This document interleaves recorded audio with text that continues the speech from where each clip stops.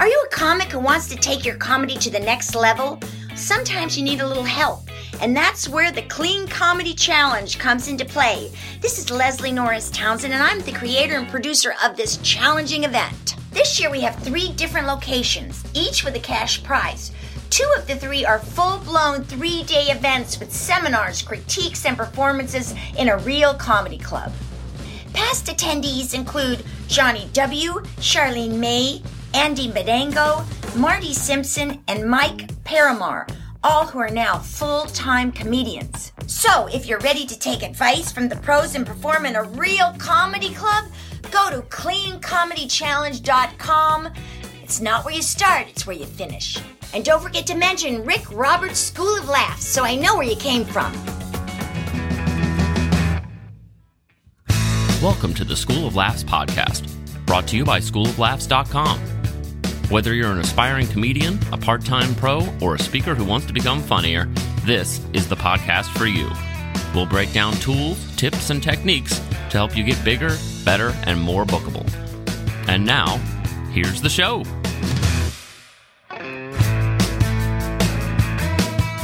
Welcome to the School of Laughs podcast. Thanks to the Clean Comedy Challenge for sponsoring today's episode, and also to Patreon supporter Justin Ducks for supporting us monthly through a donation on Patreon. You can learn more about how to do that if you want to support the podcast at www.schooloflaughs.com/PATREON. Thanks to both of you for supporting the show. Hey, today I've got an interview with a magician. I've only done that once or twice before on the show, and actually he came highly recommended by many different people, and I finally got a chance to see him in action and thought, boy, this is my chance to ask him to be on the show, and I got him. He's got a great story and also a lot of good tips and some insight into performing, not just magic, but in general, and some killer website tips there at the end of the episode. So stay tuned for that. We'll get to that in just a second.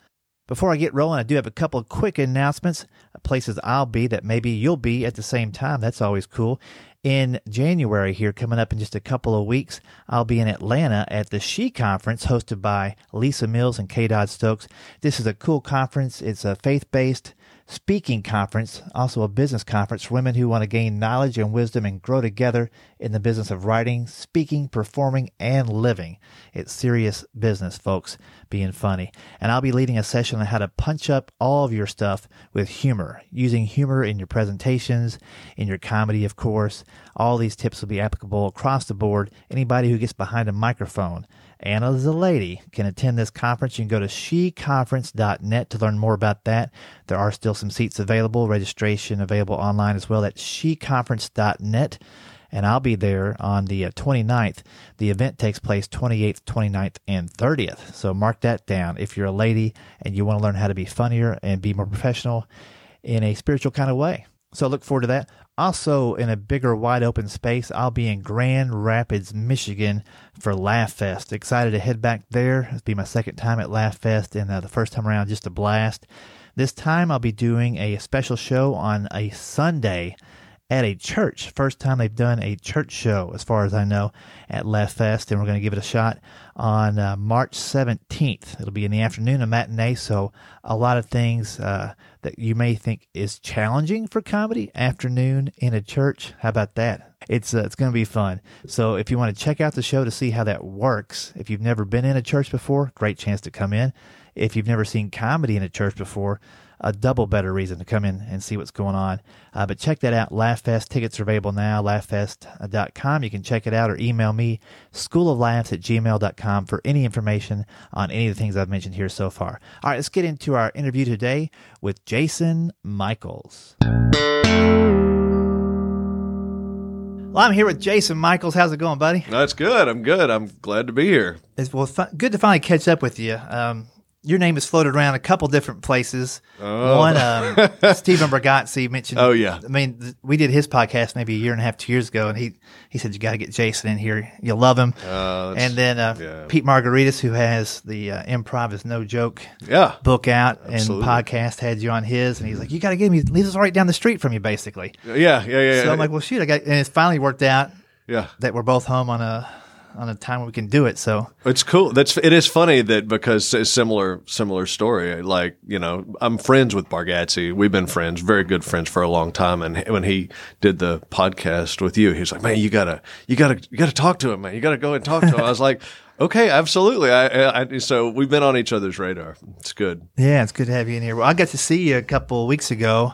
Do your thing. Both of us kind of warmed up for Nate. Yeah. Bargatze when he did his show here at Zany's. So that's cool. I got to see you do your thing, and it was funny, and it was magical. You've been doing the magic for a long time. I have. I got into it when I was 16 years old. So I'm much more a magician than I am a comedian. In fact, to say that I am a comedian is to stretch it quite a bit. Well, there's definitely comedic elements. Well, anytime you have crowd participation, there's going to be some funny stuff too. Oh, absolutely. Oh, yeah, for sure. But yeah, there is a different dynamic where expectation level from the crowd is like, okay, this guy's getting a laugh every 10 seconds, or this guy's doing a joke every X amount of minutes or whatever. But you definitely have your craft down, and I can tell you've done it longer. You're so comfortable. You've probably forgot more magic than most people will ever learn. Well, I've been obsessed with magic. It's funny.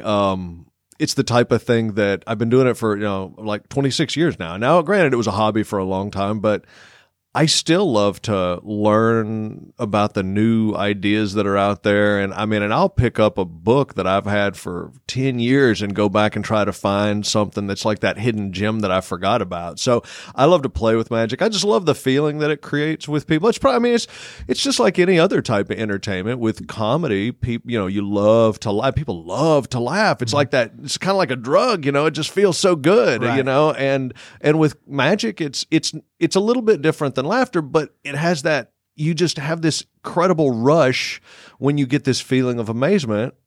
And I never forgot what that felt like the first time it happened to me. And I always thought to myself, I have to share this with other people so they can have this feeling too, because you don't get that type of sensation very often. Yeah, I was just thinking that's a great way to explain it, is amazement.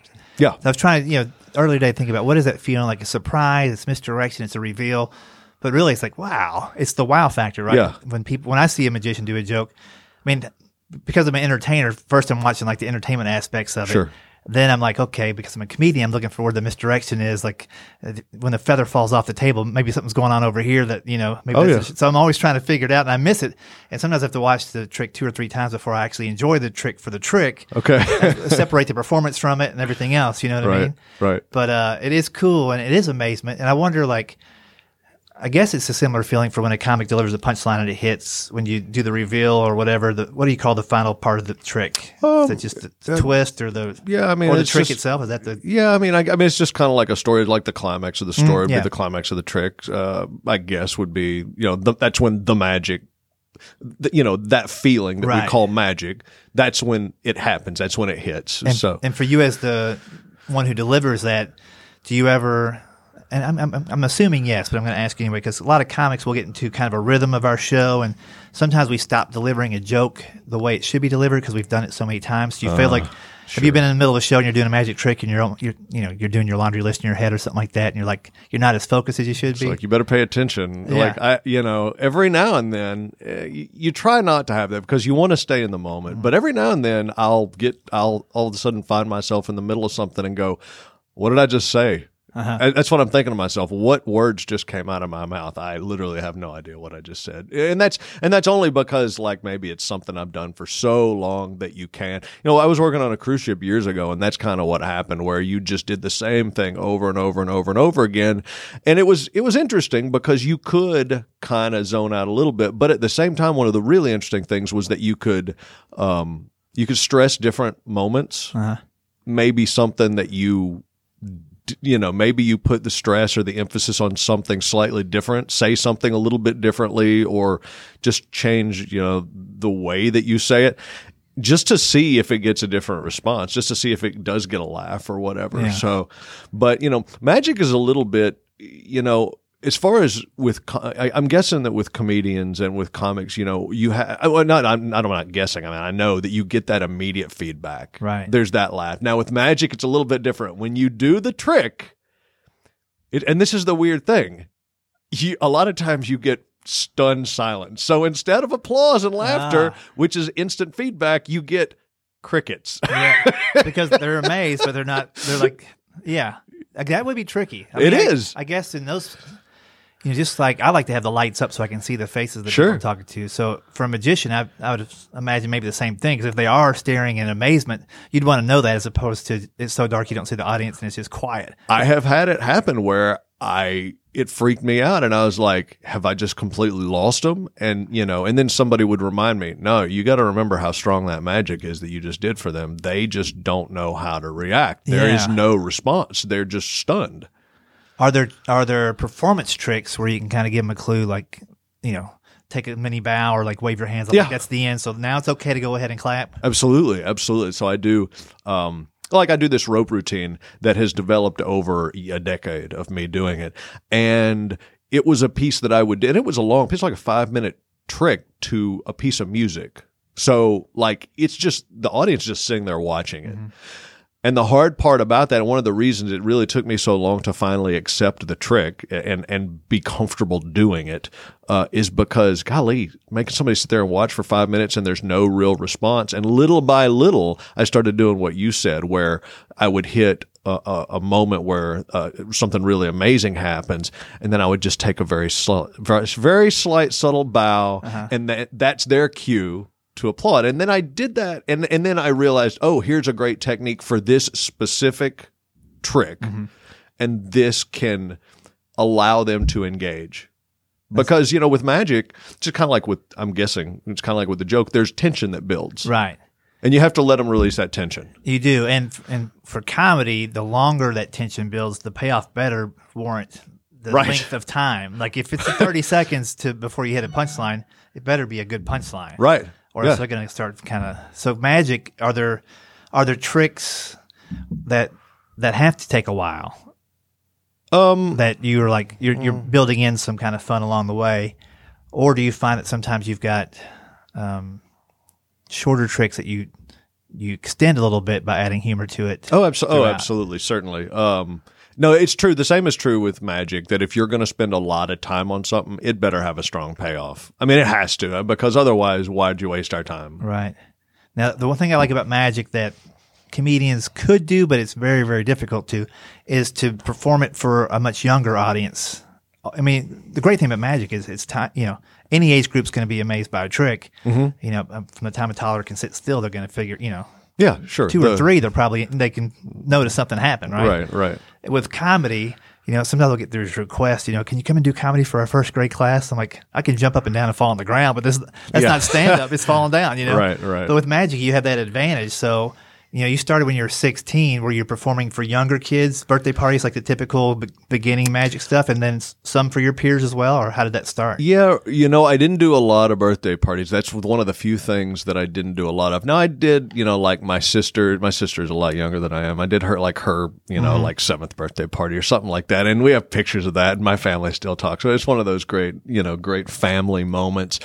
I didn't do a lot of birthday parties, and to this day, I still kind of am freaked out by working for, if somebody were to try to hire me for somebody's 8th birthday party, I'd be like, you should really hire somebody better than me. And it's because I'm just not comfortable in that type of a setting. Ultimately, I get the most fun out of performing. Now I can perform for younger people, and I have no problem performing for teenagers. Mm-hmm. But I need to be performing most of the time for a group that is sophisticated enough that I feel like I can treat them like adults. Right. So 13-year-olds, I can treat them like adults. I mean, the humor might be a little bit different, but usually when I'm doing magic, I'm just making sure the most important thing to me, I can add in humor, I can add in drama, I can add all. The most important thing for me is to hit you hard with a really strong magic trick. And what you said is true about that earlier. It doesn't matter if the person's 80 years old or if they're 16 years old. You get them with a really good, strong magic trick, and they're going to respond because it just hits us in a very vulnerable place that is really cool. So that's cool. Well, with magic, I do a little bit of crowd interaction. Sometimes I'll get people on stage to sing with me. Okay. So when you get somebody from the audience, I'm just curious. I'll tell you mine in a second. But what do you look for in a person before you invite them up on stage? Do you have any kind of pre-qualifying things you do early in the show to kind of? So you don't want the person who's jumping out of their seat. Yeah. Because that person they want way too much attention. It's that is a potential recipe for disaster. For me, I usually want the person who has a pleasant look on their face, like they're smiling, they're having fun, maybe they're reacting and just having a good time. But it's kind of, there's some, I don't know, there's some intangibles that are hard to describe when you're looking for somebody. But for me, when I walk into the audience, if they drop their head and start looking at the floor, I automatically know, okay, let's avoid that person because they're not, they know I'm looking for somebody and they're specifically telling me non-verbally they don't want to help out. So, I try to look for somebody who's comfortable with themselves, who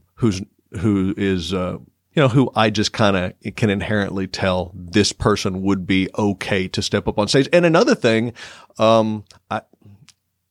it depends on what is physically required. Right. So, if I need somebody to read, I will use, like, they have to read something. If you're going to pick somebody older, you may even have to ask them, do you have reading glasses? Do you have them with you? Right. If you're going to pick somebody that has to walk up some steps, usually you want to pick somebody who looks like they can physically do it, probably a little bit younger, in decent shape. Yeah. Just because you never know when you get, I've done shows where I've gotten up that 80-year-old lady and it literally took me an entire minute, 60 seconds, and me holding her arm to help her up the steps onto the stage. And, you have to do that some before you realize what does and doesn't work. Yeah, that's funny. On all three of those points, I went to see Steve Martin and Martin Short. Okay. And they have a bit where they get two or three guys, I guess 3 guys up to do the Three Amigos dance. They put the hats on them, they teach them the moves and all that stuff. And Steve Martin walks out there and I said, need a volunteer. And there's a guy wearing a sombrero at the Grand Ole Opry. And he's like, me. He goes, definitely not you. A little too eager. Yeah. So that from a magician to a magician, that's the funny thing. Yeah. And you were talking about, the people that are looking away, the old person. Like I had a guy recently at a corporate party, and like I kind of look for people that are engaged, like they're laughing hard, and ideally a married guy, because he's used to being told what to do. Okay. You know what I mean? Yeah, sure. And if he doesn't, then I can play off of that and those things. But this guy was totally into my show, and he's rocking out. I said, okay, I need a backup singer. And everybody points to the guy, and he's like, I'm in. I'm like, okay. And then it takes him a long time. He's maybe 65, not that much older. But he's taking a while to get up the stage, and he's a little, I wouldn't say incapable, but it's taken all he's got to walk up these steps. Just 3 steps. Sure. And then he gets up there, I'm like, everything good? He's like, yeah, I just had double knee replacement 2 weeks ago. Oh! And I'm like, you should be, okay. I said, just take it easy. Don't fall off this thing and sue me. Yeah. But you do want to find like the people that are engaged, the people that play along, but not too eager. Right. And so I've had. But you have to make the mistake a few times. You do, and even one time out of 100 is still going to be something goes crazy. Absolutely. But I tend to find that single people in their 20s, they're going to be a little bit more snappy at you. They're going to be trying to be funny, whereas an older person is just trying to remember where they are right now. So they're really focused on what you're asking them to do. The younger person, they got something to prove. They want to impress their date. There's a lot of that stuff going on, like who's the person who's cool, who's the alpha. All that stuff is going on. You got to be careful about that. So, and then like the really, really pretty girl, you got to be careful about picking her as well, because so much attention, she's used to the attention, and it's like, what do people think when you pull up the really attractive girl? It's like, oh, now the magician's trying to hit on the pretty girl. Whether that's the case or not, but there's all sorts of crazy things that are going on in my head when I'm looking at audience members. So it's like, just has a girl ever made your phone number disappear immediately? My phone number, like maybe in the trash. Yeah, I'm sure it's happened more than it's not than in I this can hand. count. It's not in this hand. I don't have it no more. Yeah, Sorry, exactly. Can't call you. That's funny, man. So, well, I want to definitely touch base on a couple of things. Okay, here. hit me. I think what's really cool about you, the magic, everything is solid. But you've had some things to overcome to get to where you're at now, right? Oh yeah, and we can spend as much or as little time on sure. this as you want. I'm all over it. Let's talk about it. But I think it's really cool. So Jason has Tourette's. Tourette syndrome. There's different types of Tourette's, and you say in your TEDx talk, which I'll link to in this podcast notes, that everybody should watch because there's some cool tricks in there. But you say people think of Tourette's as you're swearing uncontrollably. Yeah. And you never have that. You don't have that kind unless you're golfing, which I think is just a great quick joke. As you were saying, I was thinking, I've got that when I'm driving or whatever, So it was a great little well-timed joke in there. But you talk about how you found out you had Tourette's. It took a while to kind of have it diagnosed correctly, right? Yeah. And it was 7 years old when you started to have the twitches a little bit? Yeah, it was, actually, if you ask my mom, she would tell you that she saw it even at much younger. Mm-hmm. She could tell that there was something just a little bit off.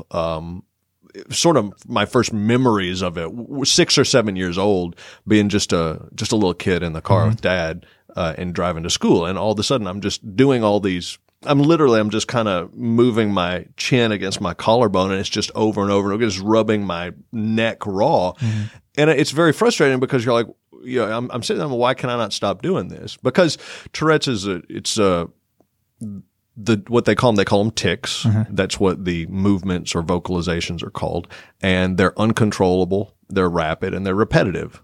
So, you can't stop them. They're uncontrollable. They happen over and over and over again. They're repetitive and they're rapid, so they happen fast. It just kind of comes out of nowhere and then it's gone after it works its way. And it's hard to say, but it's a weird thing to say, but it feels like something is working its way out of your body.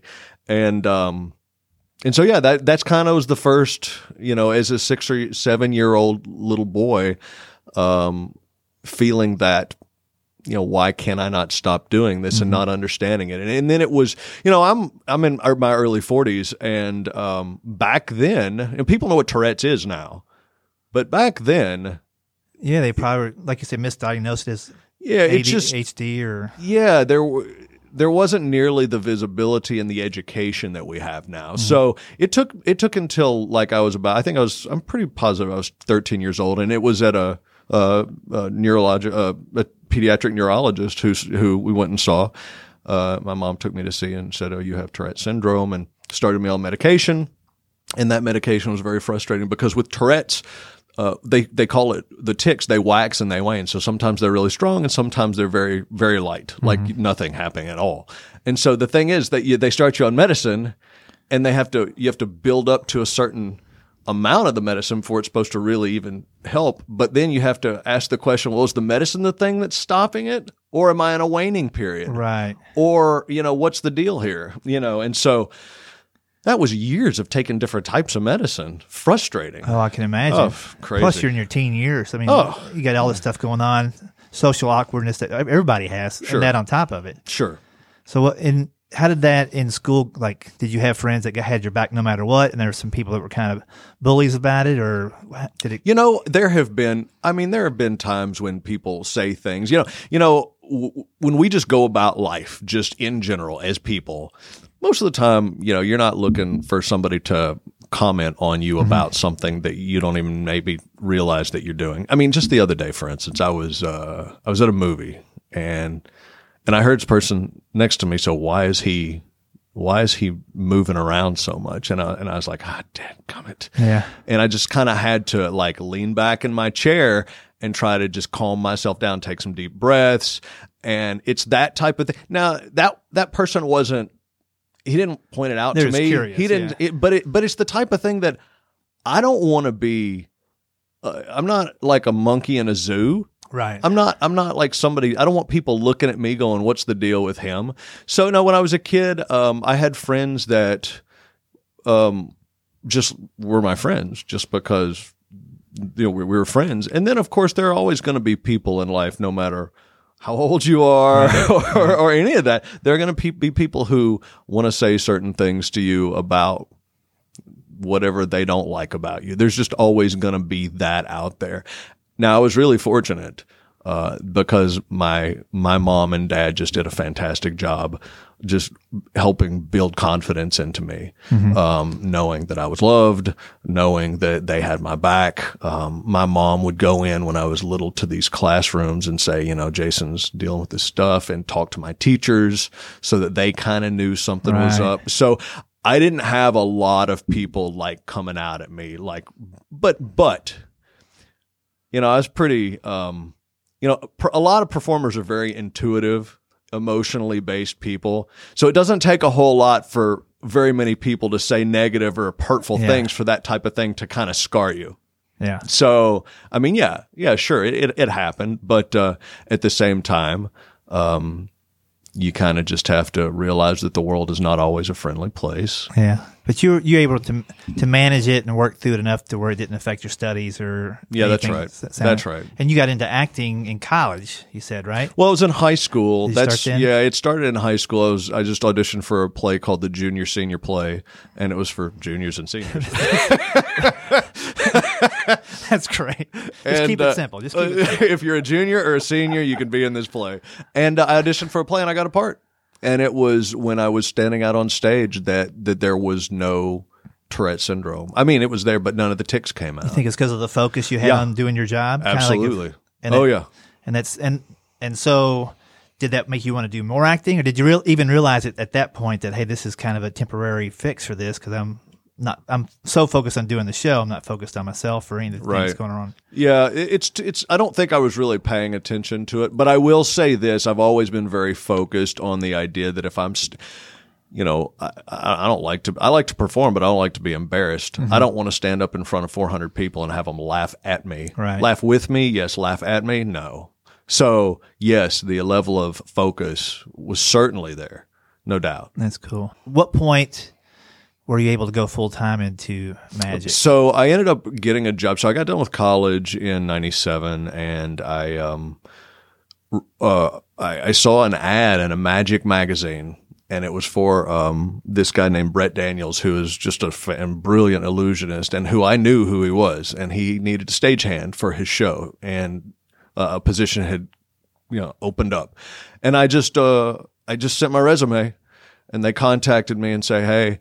And they said, hey, can you come meet us? And so I went and met with them and the production team and with Brett. And I got a job working with him. And I was working for him 99, 2000, and a little bit in 2001. And then on and off for the next 10, 12 years, I worked with him. Not full time, but, part-time from time to time.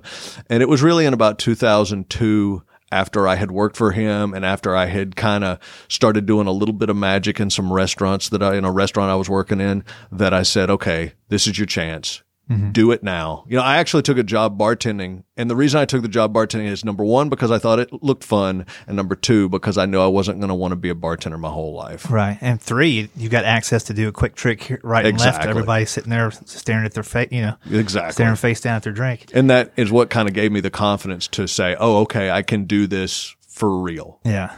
That's interesting. And I'm just curious, does a magician's resume, like when you send it in, does it turn into confetti and a dove flies out of it? Like, is that how you get That'd be a heck of a way to get a job right there. I like it. Send it in. Like, is this kind of good? Oh my gosh, this thing blew up my hands. That's, you know what? You probably get every gig you audition for. That's pretty good. That's pretty cool, man. And so I imagine you learned quite a bit from being his stagehand, learning how he went about his business. Oh, yeah. And not just on stage, but behind the scenes and how you handle the clients and those kinds of things, right? It was a show in a casino, and it was the greatest. It was the greatest gig ever. I mean, I just was like, I hit the jackpot. That's what I thought, and I still feel that way because I felt like I just got the type of training. Granted, I was a theater major in college, so it was just the next logical step to be working on a big stage in a beautiful theater. Mm-hmm. But I was getting to do magic, and I was getting to help this world-renowned magician. So I'm sitting here and I'm thinking to myself, this is the best training. Ain't nobody who's getting training like this. No, I'm trying to think if there's no comedic equivalent of stagehand. Yeah, yeah. I mean, you might be an opening act for somebody, which is a totally different deal, and they might be able to, but they're always going to be looking out for themselves more than anybody else. You had a guy who's doing his thing, and you had to do well to make his show work, so he was invested in you, which is really cool. Right. So it was really cool. And then, so it was very cool. And then in 2002 or so, I kind of got my own thing going. But even then, it took me, and I mean, this is really the hard part about, because I didn't know much about the entertainment world. I knew about acting. Mm-hmm. I knew how that worked. I didn't know much about how to make money as a magician. And so I had to figure that out. And that literally took me a couple of years of educating myself. How do you sell yourself? I mean, how does that even work? Right. One day I just woke up and said, okay, I'm a professional magician. And my next thought was, and who knows this? Yeah. Well, I'm curious. I've got two questions on that end, but one is early on when you were promoting yourself as a magician full time, did you at that point kind of keep the Tourette's out of the website, out of the permit. So you. Oh, I didn't want to talk about it at all. Oh no, and that's a whole story to itself. The fact that I'm willing to talk about Tourette syndrome nowadays is a new thing within the last six years maybe, and it's all Stephen Bargatze's fault. Really? He's like, come on, man, this is a story people need to hear. And Stephen's got some great stories, and that's the reason why. I'll try to keep it short because it could turn into a long story. But to make a long story short, Stephen has an incredible story. He goes out and he speaks to a lot of young people, high school groups, about drugs and alcohol and all that type of stuff and how it can affect your life and your family and all that type of stuff. And so he tells his really powerful story. He learned about my story, and he said, you have to tell people about this. I said, absolutely not. I'm not going to discuss this, because I didn't want to be that guy that people looked at and said, oh, isn't he a good magician for somebody with a disability? Right. I just wanted to be good at what I did. That was it. And so I wanted to be that Superman guy that people were like, he's so cool. Stephen was like, no, man, you have to tell your story. So he started paying me to go on the road with him and like help him set up his shows and tear down his shows and help him set when he had multiple shows in a day. And he would say, no, I really need your help. And, did he really need my help? Probably not. But he wanted me to see him do it. Yeah. And what I saw him do this. I saw him tell his story and do his show multiple times. And then one day it all clicked in when I saw him do his thing, and I'm standing off to the side, and he's finished up, and I'm putting some of his stuff away, and I'm just looking at him, and I'm seeing all these young people, these, juniors and seniors, sophomores, whatever, come up to him and talk to him, and I kind of walk over, and they're just like so emotional, and he's really touched them. And I said, that's what it's about. It's not about you, Jason. It's about them. It's not about how cool you are. It's about how you can share that we're all in this together and we all have difficult things that we have to go through. And that's the reason Stephen wants you to tell your story. And that's when it clicked. And that's when I started opening up to the idea. But it still took a little while before I really fully opened up to it. Yeah, no, I think it's great. And obviously Stephen's a super dude. Yeah. And I'll link to his podcast for those of you that haven't heard it yet. He's got a really cool story. But yeah, it is, once you make that jump, and I almost wanted to just start a whole podcast just about the jump from it's all about you to when it's all about the audience, because I think that's when all the magic stuff happens. Those are the stories I love to hear. So that was cool that he strategically. Oh, yeah. And I know he does a lot of shows. Like his wife was talking at Zany's about how sometimes he'll be packing up from one show and the other one starts an hour away, and it's, just boom, boom, boom, hitting 2 or 3. Then he's home for a day. Then he goes 300 miles the other side of Tennessee or almost, he's all over the place doing it. But he saw in you a good story that not everybody could relate to for sure, but your story happened back in the school days, and he's in schools telling these kids about it. So it's really cool of him to do that. And then you got comfortable enough with it to include that in your promotional materials and then write a book. Yeah. So is the book 6 years old or somewhere within that 6 years? No, the book is it released maybe 8 months ago. Okay, so this is brand new. No, maybe 7 months ago. Oh, the book is brand new. I have another friend who told me for a long time, hey, you really need to write a book. And I was like, yeah, who wants to read a book about? Like, what are you talking? Right. Why would you even say that? It's like, that doesn't make any sense. I don't need to write a book. He's like, no, you need to write a book. And he just kind of planted that seed there in my head. And then at some point, I just, with Stephen kind of convincing me and then myself, once I opened up to the idea that it's not about, oh, how cool am I, but it's more like, hey, let's all connect together and let me help inspire you. Let me help you see yourself, Mr. Audience Member, let me help you see yourself in a bigger way.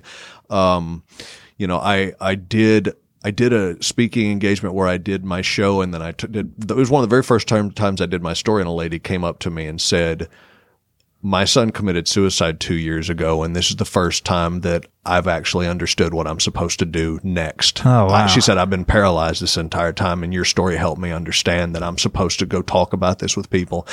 And it was through like really powerful, like, connections with other people that it made me go, okay, Jason, this is definitely not about you. In fact, what's weird about Tourette syndrome is that they tell you when you're a teenager, you're going to grow out of it. You're going to stop having a lot of the tics when you get into your 20s and 30s and stuff like that. And they'll probably stay that way. What happened with me is that they went away for a little while and they came back.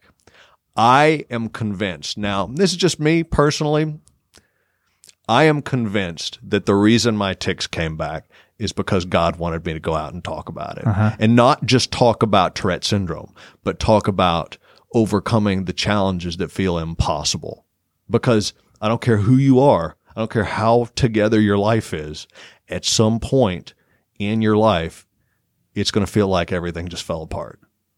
And we need to feel connected. Yeah. We as humans need to feel connected to each other, and we need to be inspired sometimes, and sometimes we need to be motivated. We need to just connect with each other. So I say all that to basically say that I finally thought to myself, well, I don't have kids. I'm not married, but maybe someday I'm going to want to pass something along. Man, I hope that at some point I get married and have kids, but at some point I'm going to want to pass something along. And I said, you know what? You should write a book and just talk about this stuff. Talk about the crazy adventures that you've lived. Talk about, how you've been able to accomplish some of the stuff you've been able to accomplish. And I've been really lucky to get to do some really cool things. And so my book is, it's about living with Tourette syndrome, but it's also about some of the principles and some of the things that I've learned on how to overcome the impossible. And what I mean when I say overcome the impossible is the idea that if you stop and think about it, that a teenage kid with an uncontrollable movement disorder would ever want to be up on a stage, would want to be a professional entertainer. People said it would be impossible. So when I did that, and then I became a professional entertainer and got to travel around the world, I overcame the impossible. And so the whole idea behind my book is it's an entertaining book. It's a fun read, but ultimately to help other people, learn some of the techniques, learn some of the principles to overcome the impossible in their lives and to see themselves in a bigger, bolder way. Yeah. And it's cool. And you mentioned too in your TEDx talk that it may not be a tic, it may not be a condition, but it could be self-limiting thoughts. Absolutely. And how you don't give yourself enough credit to try bigger and bolder things, which I think we all have a piece of that we need to stretch out and overcome. In fact, the podcast just before this one that released on January 1st, one of the goals Johnny W. had was just to be more fearless on stage. Like, you get in that comfort zone of, well, the laughs are pretty good here, but you don't know if they could be great here if you didn't take some chances and stretch that bubble, as he called it, a little bit. So, right. So there's always lessons to learn, and the book is available on your website. If I'll put this all in the show notes, but you want to check out jasonmichaelsmagic.com. And let's talk about just the business approach here for a second. Okay, sure. Because if people are wondering how to put a website together, I want them to check out your website. I was blown away. I mean, I'm working on 3 different websites right now in different forms, and just the way you've got it laid out, it's obviously mobile friendly. The way you use video, which is the main way people check stuff out now, is really good on the site. Yeah. You've got your media page of you doing things, but you also have some great endorsements, recommendations. Thank you. And I think that's one thing that it's an advantage for you right now. I've got some on my site, but I think the folks that are not using short video testimonials after the show from either people that watch the show or the person that hired you, you're missing out, because I naturally gravitated to that just as a person on the website going, oh man, I want to see what they're saying about Jason. Yeah. And then that gives the potential client or buyer enough information to go, well, it sounds like he's doing a pretty good job. Now I'm going to go read about Jason and then contact him.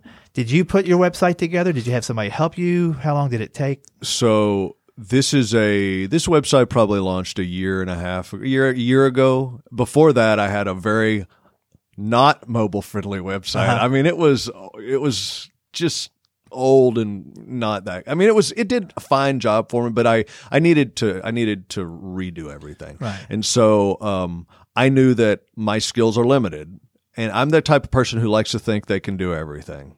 So, but I also know that sometimes I'll see somebody else's work that really can build a website and go, oh my gosh, look at that. That's amazing. Yeah. And that's what I wanted people to experience. So I got with a guy who I know that is a graphic designer, photographer, web designer, and his wife is the graphic designer. He's the photographer and the web designer. And I said, we had a meeting about it, multiple over the phone and stuff like that. I said, this is what I'm going for, and I'd like you to build it. And we talked about the tone and all of that. And they built the initial website. Now, because it was built on Squarespace, which is a really, really friendly, This is all Squarespace? easy to use. This is the best looking Squarespace site I've ever seen. Yeah, it's a really easy to use, like I know enough so that I can build pages and stuff like that. And so when they said we're going to build it on Squarespace, I initially was like, build it on WordPress because I know WordPress a little. And they're like, we're going to build it on Squarespace. And I was like, okay, if you guys say it's good, then it's good.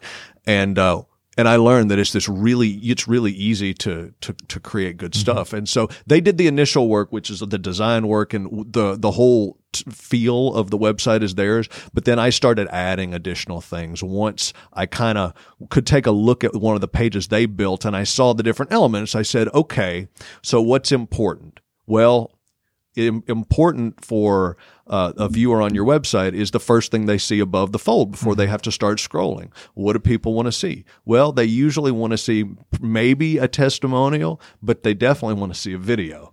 So, I've had to, that was probably the hardest part. Like when I was telling you earlier, that education about the business side of it, that to me, the sales and marketing education is where that's where you sink or swim as an entertainer.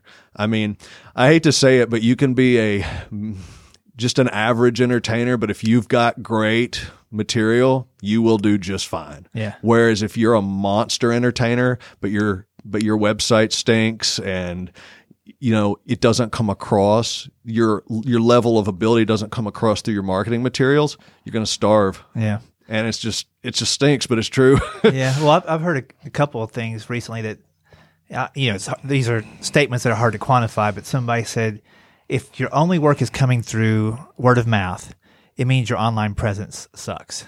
Yeah. Okay. And, you know what I mean? Yeah. If your only work is coming from your online presence, but you're not getting rebooked, your website's better than your show. Which makes kind of sense, right? Sure. So it's hard to quantify that, but if you've got a great show, you've got a great website, so I think you've got it. Well, I appreciate it. I think they're on level with each other. And let me just say that this is a never-ending process. Like that website, what you see there are more pages there than there were initially when it was initially designed, because now I've started like that, the page for the book. When the thing was built, the book didn't even exist. So I did build some of that stuff, but I kind of made sure that I understood. And what's cool about it is there's plenty of information out there. There's tons of information on sales, marketing, persuasion, all that type of stuff. So you can learn it, and so that you can do it. But what you were talking about with the videos and like the thumbnail, so that it's a dynamic looking video. That's something I learned within the last 3 months. Really? Yeah. Yeah, it's cool. Like I was going to say, if you go to jasonmichaelsmagic.com and pull up his website, click over to the endorsements page. And so he's got feedback from different people after different shows. But there's a real nice style to it that's consistent, because all these people are in different places with different backgrounds or different ages. Right. But there's a nice quick quote that's in print, and boom, their name and what they're doing at the bottom. So I might actually borrow a little bit of this idea of just taking a quick quote to put in there, because I don't have that.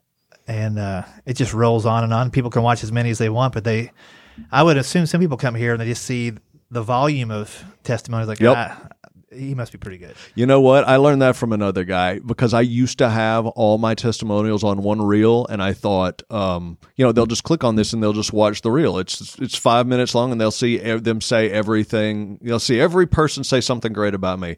And then this other guy said I bet you his page was a mile long, and he made the point. It was an educational thing I was learning from him. He said he was teaching how to do this, and he said, well, there's a reason I have 50 testimonial videos, because I want to overwhelm them. They don't even have to watch the videos. The fact that they can see that 50 people have made videos for me talking about, they already know that the video is good. They don't have to watch it. It's on my website. They know what the person's going to say. That alone has so much social proof that it makes you go, all right, this guy is what he says he is. Yeah, and another thing I'm just noticing now too, which I may steal a few ideas from you. You should. Those aren't all my ideas. Those are other people's ideas that I've taken. Well, I like the fact that the thumbnail not only has a quote, but 9 times out of 10 they're smiling. Oh, yeah. Like, I don't know if you even knew that, but I'm assuming you maybe gravitated towards those parts. But the people are happy before you even look at the video. You know that they're happy, and so that just says we were happy with the results. Sure. Well, cool, Jason. As we're hitting towards the end here, what's a goal that you have for 2018? So we're right here at the beginning of it. The biggest thing for me is visibility. I get so tired of just the nonstop hustle of just hustling work and hustling work and hustling work. And I know, and I've met enough entertainers to know that everybody's out there hustling work. And you may look at a guy and go, man, that guy's just killing it. He's hustling just as hard as everybody else, and he may not be killing it as much as you think he's killing it. You know, that's what I've learned. I've learned there's a whole lot of people who are doing plenty well, but there's a whole lot of people that just appear to be doing well. And when you really learn, it's like that person has the same struggles that everybody has.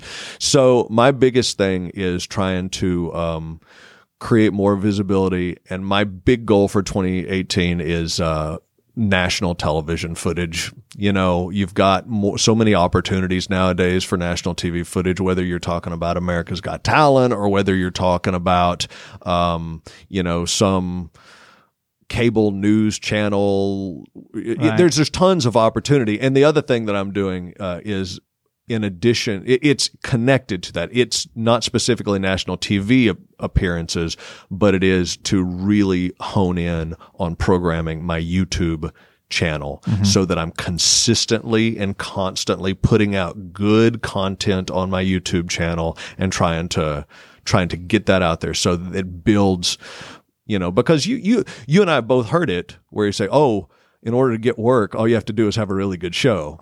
Well, yes and no, but if you, in today's world, you have to put out tons of great material so that people can stumble on it and then find it and then follow you and then see more of your material and then fall in love with you and become a fan. Yeah. So, no, that's a great point. And the other thing too, I guess, that people that want to watch your stuff, they can't unless you put it up. People that don't want to watch aren't going to watch it anyway. That's a good point. So you're not going to ruin anybody's day. Absolutely. Throw it up there. If they want to share it, they share it. Well, cool, Jason. Really nice that you finally got to come in here and hang out. Absolutely. Thank you. It's fun. I learned a little bit today. And just from looking at your website, I've learned that I've got another 3 things on my list of things to do for 2018. Sure. Cool, man. Well, stay safe out there. Thank you, man. Hope you enjoyed that interview with Jason Michaels. Very sharp guy, very thoughtful guy, and a guy who's taking care of business. Put his pedal to the metal, foot to the floor, and now is doing what he wants to do full time. And it is a grind, it is a hustle, but he's doing it the right way, and I'm happy to see him have some success and share some of that knowledge that he's gained over the years with us on this episode. Hope you enjoyed that episode. If you want to catch me again, Laugh Fest in Grand Rapids, March 17th, or at the SHE Conference, SheCon, as they call it, sheconference.net for more details on that. That, again, is the 28th, 29th, and 30th of January. So if you're hearing this when it releases, you've got a week or 2 to get signed up for that. Thanks again for listening. I'll talk to you later. And if you haven't before, leave us an iTunes review, would you? It makes me feel good. All right. See ya. Peace out. Thanks for listening to the School of Laughs podcast. If you'd like to hear more School of Laughs podcasts, you can find them on iTunes and Stitcher.com. And don't forget to subscribe and leave a review. For information on upcoming live and online classes, visit schooloflaughs.com. Until next time, stay tuned, stay focused, and stay funny.